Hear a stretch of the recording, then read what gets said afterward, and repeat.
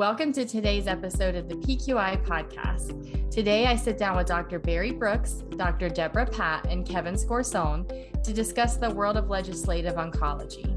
We discuss the disparities in the oncology space and how legislation can make a major impact moving forward. We also discuss the new NCODA comprehensive state legislation tracking tool and how NCODA is becoming the go-to resource for all legislative oncology educational materials. Well, welcome to the PQI Podcast, and thank you so much for joining us today, Dr. Patt and Dr. Brooks and Kevin. I'm thrilled to have the three of you join me. And I know so many people know Dr. Patt and Dr. Brooks, and also know Kevin as the voice of NCODA webinars and our behind the scenes podcast editor. But to start out, will you all three please introduce yourselves and give our audience a brief background on your roles? And ladies first, so we'll start with Dr. Patt. Great. Thanks so much, Ginger, for having me. My name is Dr. Debra Patt, and I serve as an Executive Vice President of Texas Oncology. In the clinic, I'm a breast cancer specialist, and I also help direct public policy for Texas Oncology. I help with that with the US Oncology Network, and I also oversee some business functions for the practice.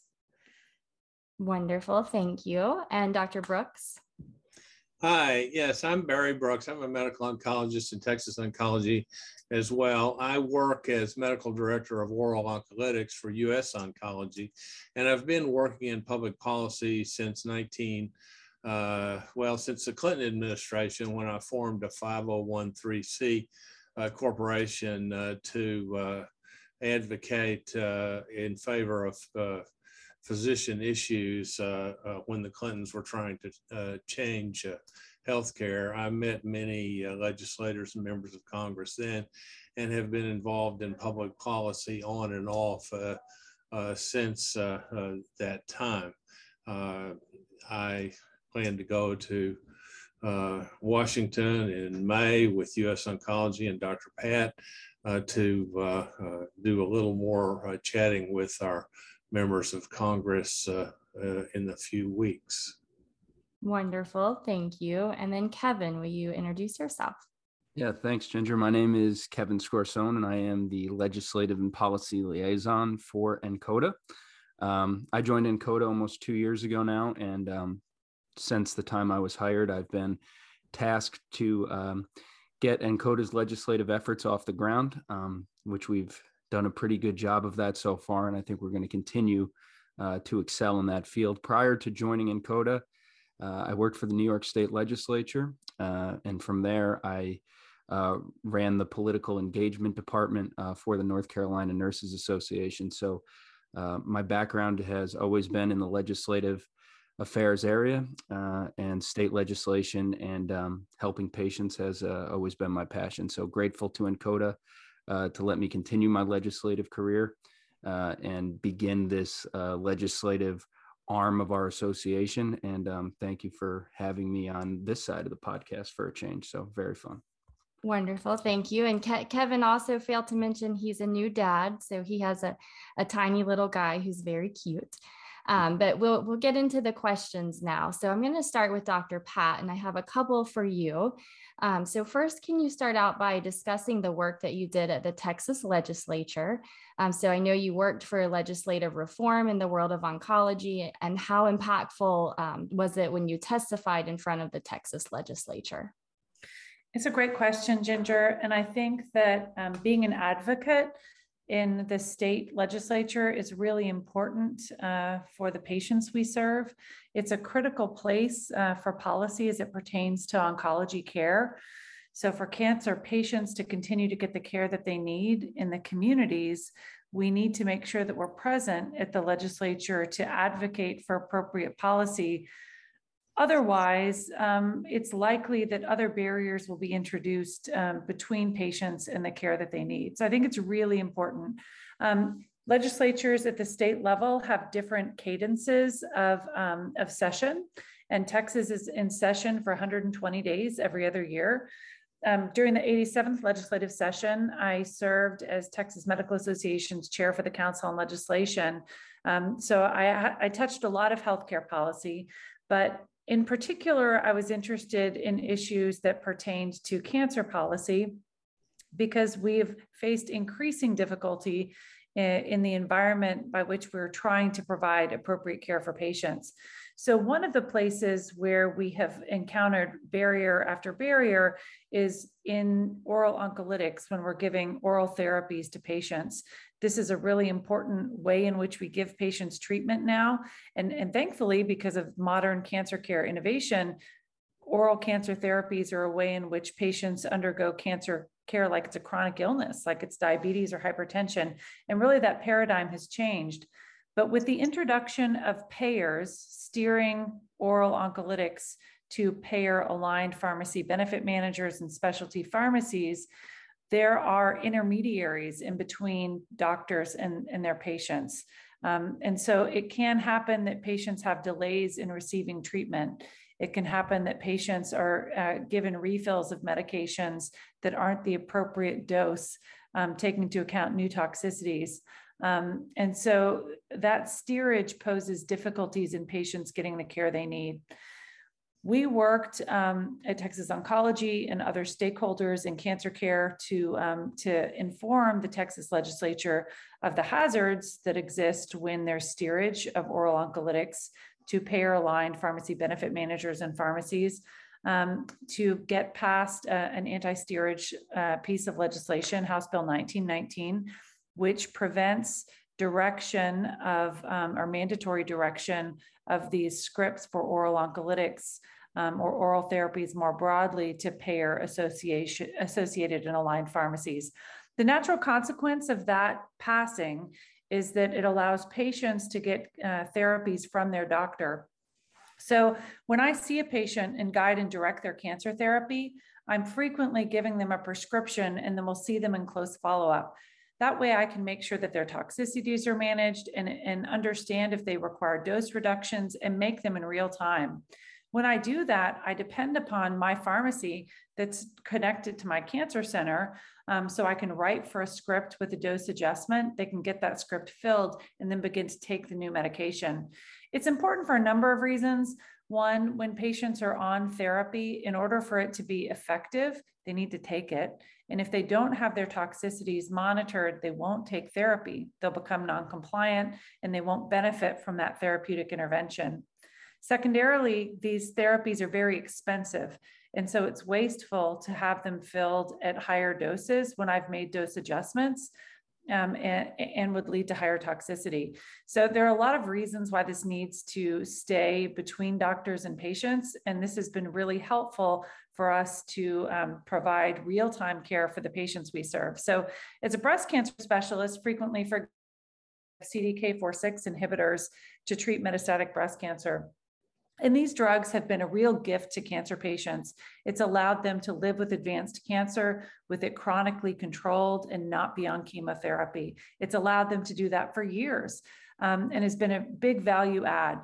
So now when payers are prevented from mandating switches to associated specialty pharmacies and their associated pharmacy benefit managers, it allows me to make a dose adjustment in clinic when I see that the patient has leukopenia or when I see that the patient has diarrhea. I make a dose modification. They can then go and have that filled at my pharmacy and be able to start therapy right away. By having better control over patients and the exact dose that they need, and allow them to benefit from these therapeutic interventions. So I think that's really meaningful. So we passed House Bill 1919, which was anti-steerage. Another piece of legislation that we passed is a piece of legislation dealing with prior authorization. So for many cancer specialists, as we've dealt with therapeutic interventions or diagnostic studies or radiation oncology interventions, we require on prior authorization from our payers. And while prior authorization has always existed and utilization management will always exist, that's a pendulum that has swung too far at becoming difficult and an inappropriate barrier for patients to get the care that they need. We passed a policy called the gold carding bill, which said for state plans, if a doctor has a good track record of getting approvals, than for state plans that payers couldn't mandate prior authorization, because if we demonstrated a good track record, then those prescriptions for therapies or for diagnostics should be automatically approved or gold carded. I believe that these two pieces of legislation make it easier for me to provide cancer care to the patients I serve in Texas, in their communities, and that that's meaningful for patients to live sort of the dream of modern cancer therapy, where they're able to live with minimal impact of their cancer on their life. Wonderful. That is great work you're doing. So important. I came from a community oncology practice here in Florida prior to joining the NCODA team. And I know that the prior authorization / trying to transfer out to a mail order pharmacy often, unfortunately, became a nightmare for staff and then for our patients who are the ones who suffered in the end. So I love what you're doing. And then can you also discuss what you think is the most potentially harmful thing, legislation or otherwise, that's currently being done to oncology patients, and how legislation can end some of these tactics that have continually harmed patients' efforts in their cancer fight? It's a great question. I think one of the biggest challenges that we face at the state level is payer mandates on white bagging pharmaceuticals to practices. We've seen that certain payers have begun this practice in certain states. And this is where payers will mandate that a medication is filled from a specialty pharmacy outside your clinic, and then is shipped into your clinic to be administered to a patient. This poses a lot of challenges, as again, I see a patient and then they get treatment real time. And every day when I'm in clinic, I make dose adjustments to patients, to the care that they're going to receive, taking into account specific issues that they're having that day, laboratory values that I'm monitoring that day. So these are real-time adjustments that we make. Having someone plan weeks in advance a therapy doesn't permit me to make modifications real time, just in time, that the patient needs to make sure that care is both safe and effective. So that's a limitation.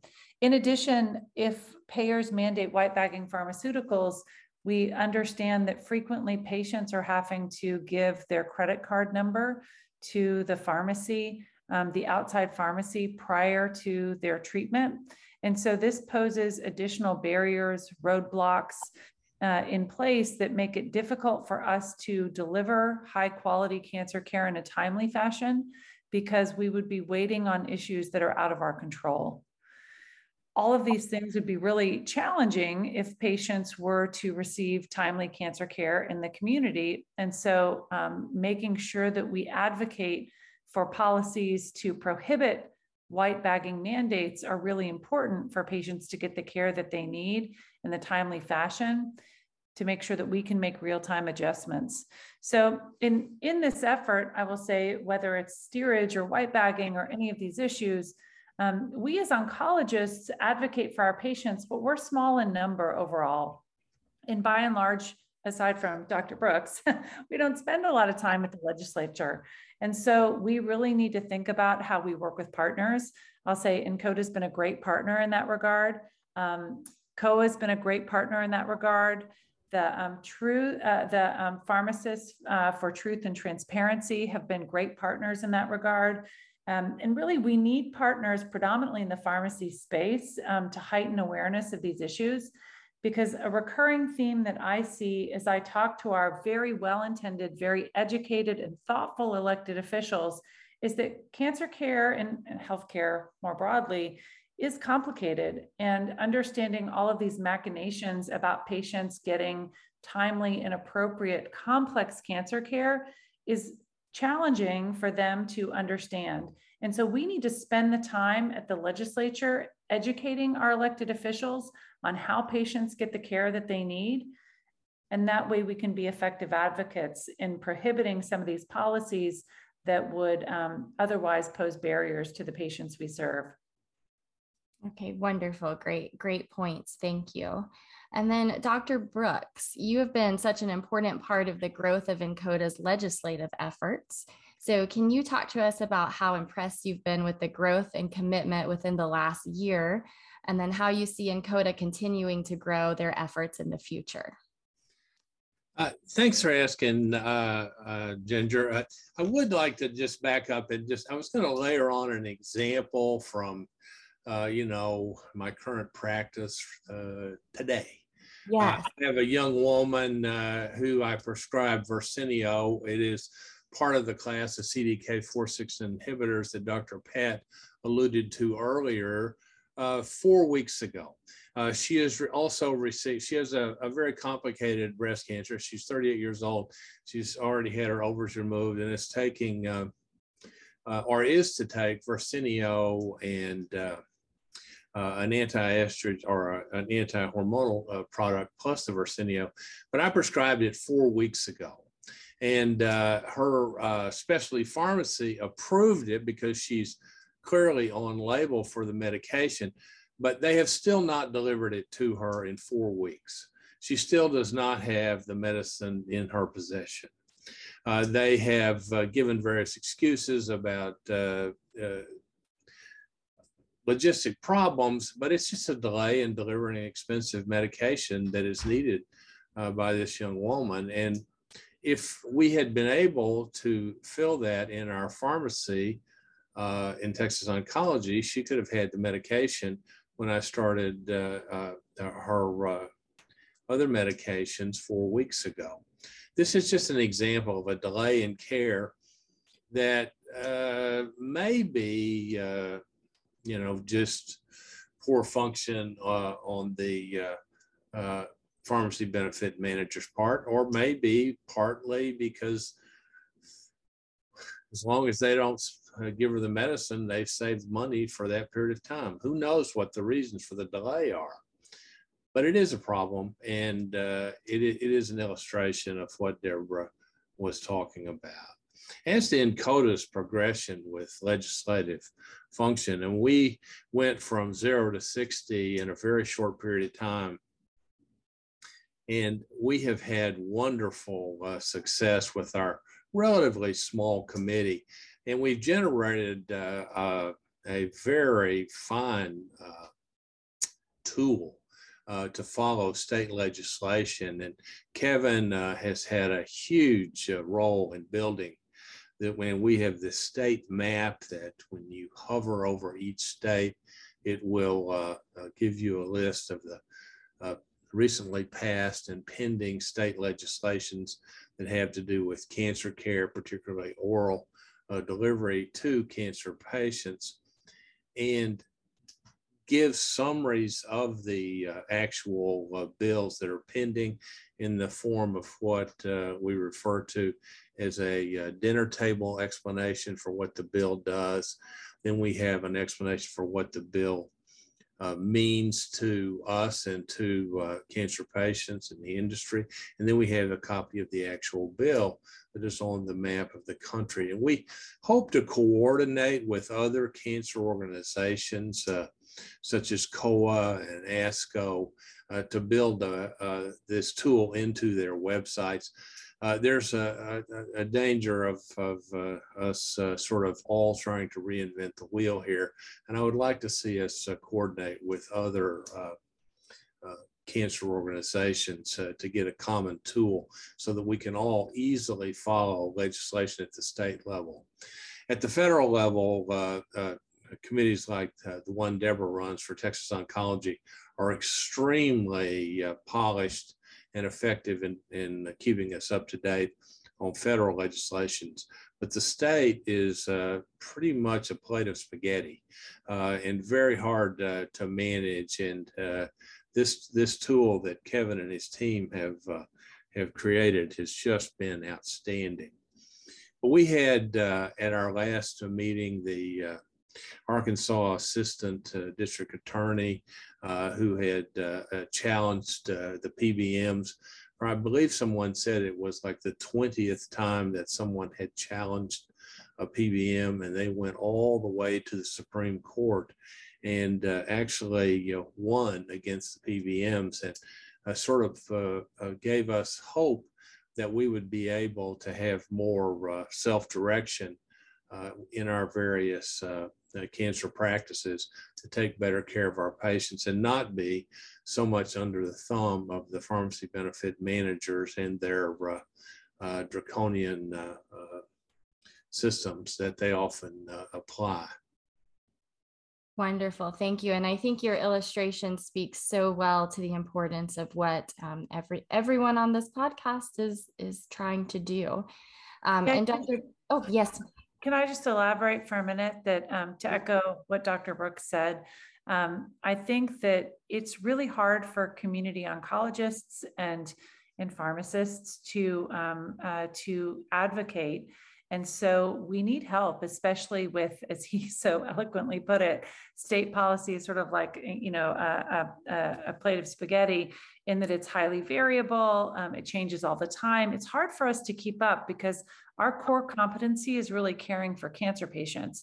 And so I think that Kevin's work on the NCODA state legislative tracker is such an amazing tool for clinicians, for pharmacists to be able to follow pertinent state health policy, understand what's going on in their state, and how they can act to influence legislation to advocate on behalf of their patients. So we all need a little help to be better because being advocates isn't our core competency. But we need help because we have to have a role in that space. Otherwise, our patients are going to be subject to a lot of policies that would pose barriers in them getting the care that they need. Thank you. Thank you for adding that. I think that is always my question is I may not be or have the opportunity to be on Capitol Hill or in Washington, D.C. advocating, but what could I as a pharmacist in Jacksonville, Florida be doing? It's always something that I wonder and how you can really from home or from your own state make a difference for your patients. So if either of you have anything to add to that question too, always looking for that answer. I think that individuals and practices can stay abreast of their local state health policies and understand what's going on in their state by following NCODA's legislative tracker, see what's pending in your state, connect with elected officials and with organizations like NCODA who are seeking to advocate for appropriate policy or serve as a resource for appropriate policy formulation. We have access to model language and understand some of the pros and cons of different strategies to be an advocate for our patients. So I think that that's an easy way that individuals can become more involved without being policy savants. Wonderful. And then with such busy schedules, so I'd like to pose this to both of you. I'm fascinated that you both find time to be a voice in the legislative arena for patients. So where did that inspiration and focus come from, and why is it so important? And I know Dr. Brooks has given a good example already, but to advocate for cancer patients. Well, I'll say Dr. Brooks and I both have the privilege of working in Texas Oncology, and we have the privilege of working for Dr. Steve Paulson, who's the president and CEO of Texas Oncology, who says to us often that we are either at the table or on the menu. And that's true here. But what I'll say is that patients are on the menu too. And if we are not there helping formulate effective policies for patients to get the care that they need, patients will suffer. They will not get timely therapy, and they will have adverse outcomes, including treatment abandonment and even death, if they have inappropriate barriers that prohibit them from getting cancer care that they need in their communities. So we absolutely just must show up to continue to serve patients. Thank you. And Dr. Brooks, how about you? Well, for my part, I think that we need a better insurance product. That patients, when they get a serious illness, do not need to constantly worry about copays and coinsurance and their burden for the care. Health insurance should be such that when you get seriously ill, the health insurance pays for the vast majority of all that. And patients having hundreds of dollars or thousands of dollars per month in coinsurance burden when they are undergoing cancer therapy is ridiculous. That's not insurance, that's partial insurance. And we really need to have a fundamental rethinking of how cancer is paid for. And real insurance, as far back as the 1990s, I have been concerned that they were going to change insurance. And the idea is that if patients have skin in the game, that they will be more frugal in using healthcare. But when you have already having a diagnosis or an established diagnosis of cancer, skin in the game is a given, and the health insurance should cover those costs. Right now, health insurance does a very poor job of that, including Medicare, and we just need to do better. Yes, for sure. Thank you. And now, Kevin, I want to turn it over to you briefly and have you talk about how people can access the state legislative tracker and why the committee felt that this was such an important project to get done. Yeah, thanks, Ginger. And I just want to, thank Dr. Brooks and Dr. Patt for their gracious comments regarding the tracker. For me personally, it's been a real treat and an honor to work as closely as I have with Dr. Brooks. He's taught me a lot just about the way to think and the way to strategize, especially in the legislative arena. And then to have Nancy Egerton lead our committee, she's been a great asset as well. And now with Dr. Patt becoming such a supporter of what we've been doing, I am really humbled by all that. So it's been great. And in terms of our tracker, if you want to have access to the tracker, it's as simple as logging on to the NCODA website. If you are an NCODA member, you're automatically granted access to all the information that the tracker has to offer, what Dr. Brooks mentioned earlier. If you're not an NCODA member, you have two options: either A, sign up to become an NCODA member, which is complimentary, or B, we have an option for you to reach out directly to me and we can have a conversation about providing access to you for use of the tracker. The committee just felt from the jump, from the day we started the committee, that we had to be as educational as possible. We had to provide the educational resources to our membership and give them all of the details regarding legislative oncology and how it impacts them, their practice, and their patients. We felt that was super important. We feel that this tracker showcases everything in the legislative arena that you might need to know to better educate yourself and your patients. And for me, having that state legislative passion, this has been a real treat for me to put this together and have it available now to our membership. And as Dr. Brooks and Dr. Patt mentioned, we're happy to be able to maintain this and be out in the forefront and being a leader in this space. But collaboration is always super important. We have to always remember what's best for the patients. And there's organizations that can complement what we do and we can complement what they do. And that's been a reason for a lot of our tracker showcases and showing this to as many people as possible, because we really believe in what we're doing. And this is just the beginning for us as a committee and as an organization with our legislative efforts. But it wouldn't be possible without people like Dr. Brooks, Nancy, Ben Jones, Holly Books, the rest of our committee, and now Dr. Patt, who's been such a great advocate for what we're doing as well. Thank you, Kevin, and great work to you and all of the committee. It's quite the tool, and I'm looking forward to seeing where it goes in the future. And collaboration is key, I would say, as well. So now we'll move on to our final fun question of the podcast, and we mix it up every week this season. So we have one themed towards legislation, sort of, this week, but we always associate legislative and government affairs with history and politics. So I'm going to ask each of you to tell us who is your favorite legislative or political figure throughout history and why they stand out to you. So we will start with Dr. Patt.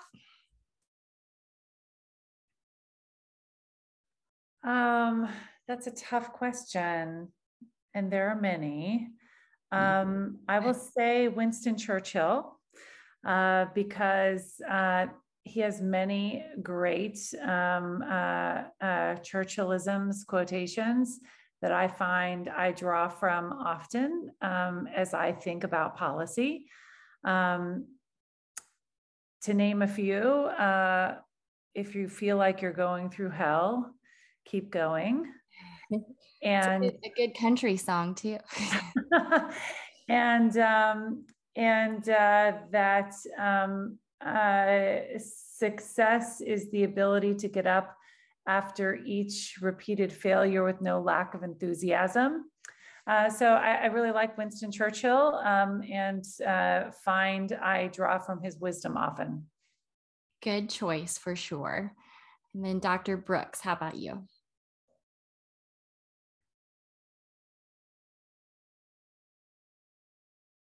I was on mute. I'm sorry. Abraham Lincoln is my guy. And it has to do with the fact that, like Churchill, he was brave in the face of adversity. His own party was constantly undermining him. His cabinet was at war with him. The United States was divided against itself. And he somehow brought all of this together. And I do believe if we had not had an Abraham Lincoln, that the Civil War might have ended differently.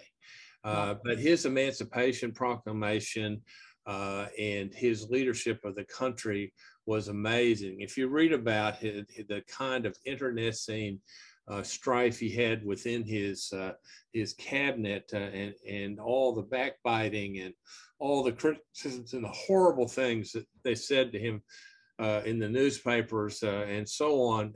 And also, I have some kindred spirit with him. He lost a child to illness, and he just kept going. I mean, the guy, he is the probably most important political figure in our history. And I do think that reading about him always helps me.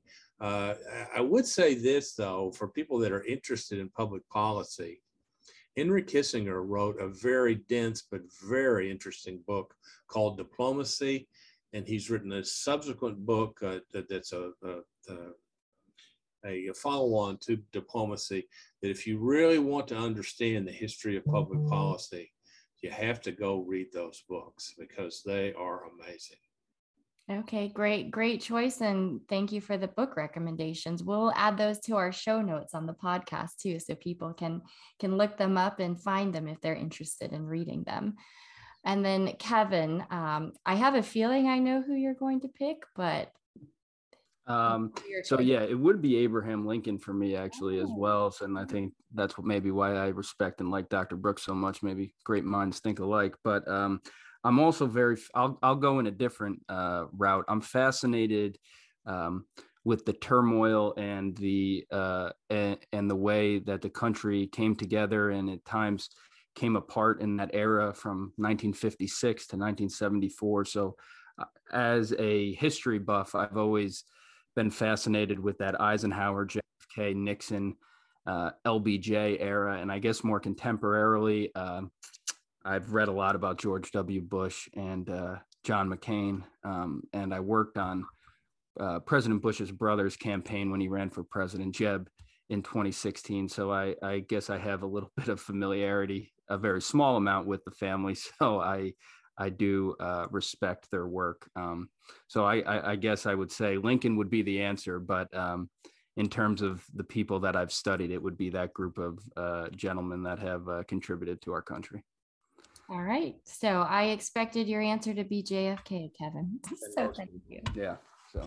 All right. Well, thank you so much, Dr. Patt and Dr. Brooks, for joining us today on the PQI podcast. It's been very informative for our listeners, and we hope to have you back in the future to give us additional legislative updates. Thank you, Ginger. Bye-bye. I hope you enjoyed my conversation with Dr. Brooks, Dr. Patt, and Kevin. To download this podcast, you can search the PQI podcast on Spotify and Apple, and remember to follow along. You can listen on our website at NCODA.org. That's NCODA.org. You can also follow us on Instagram at the PQI Podcast. We would also like to thank NCODA for making this podcast possible, and we hope you join us next week for another edition of the PQI Podcast. Thanks, everybody.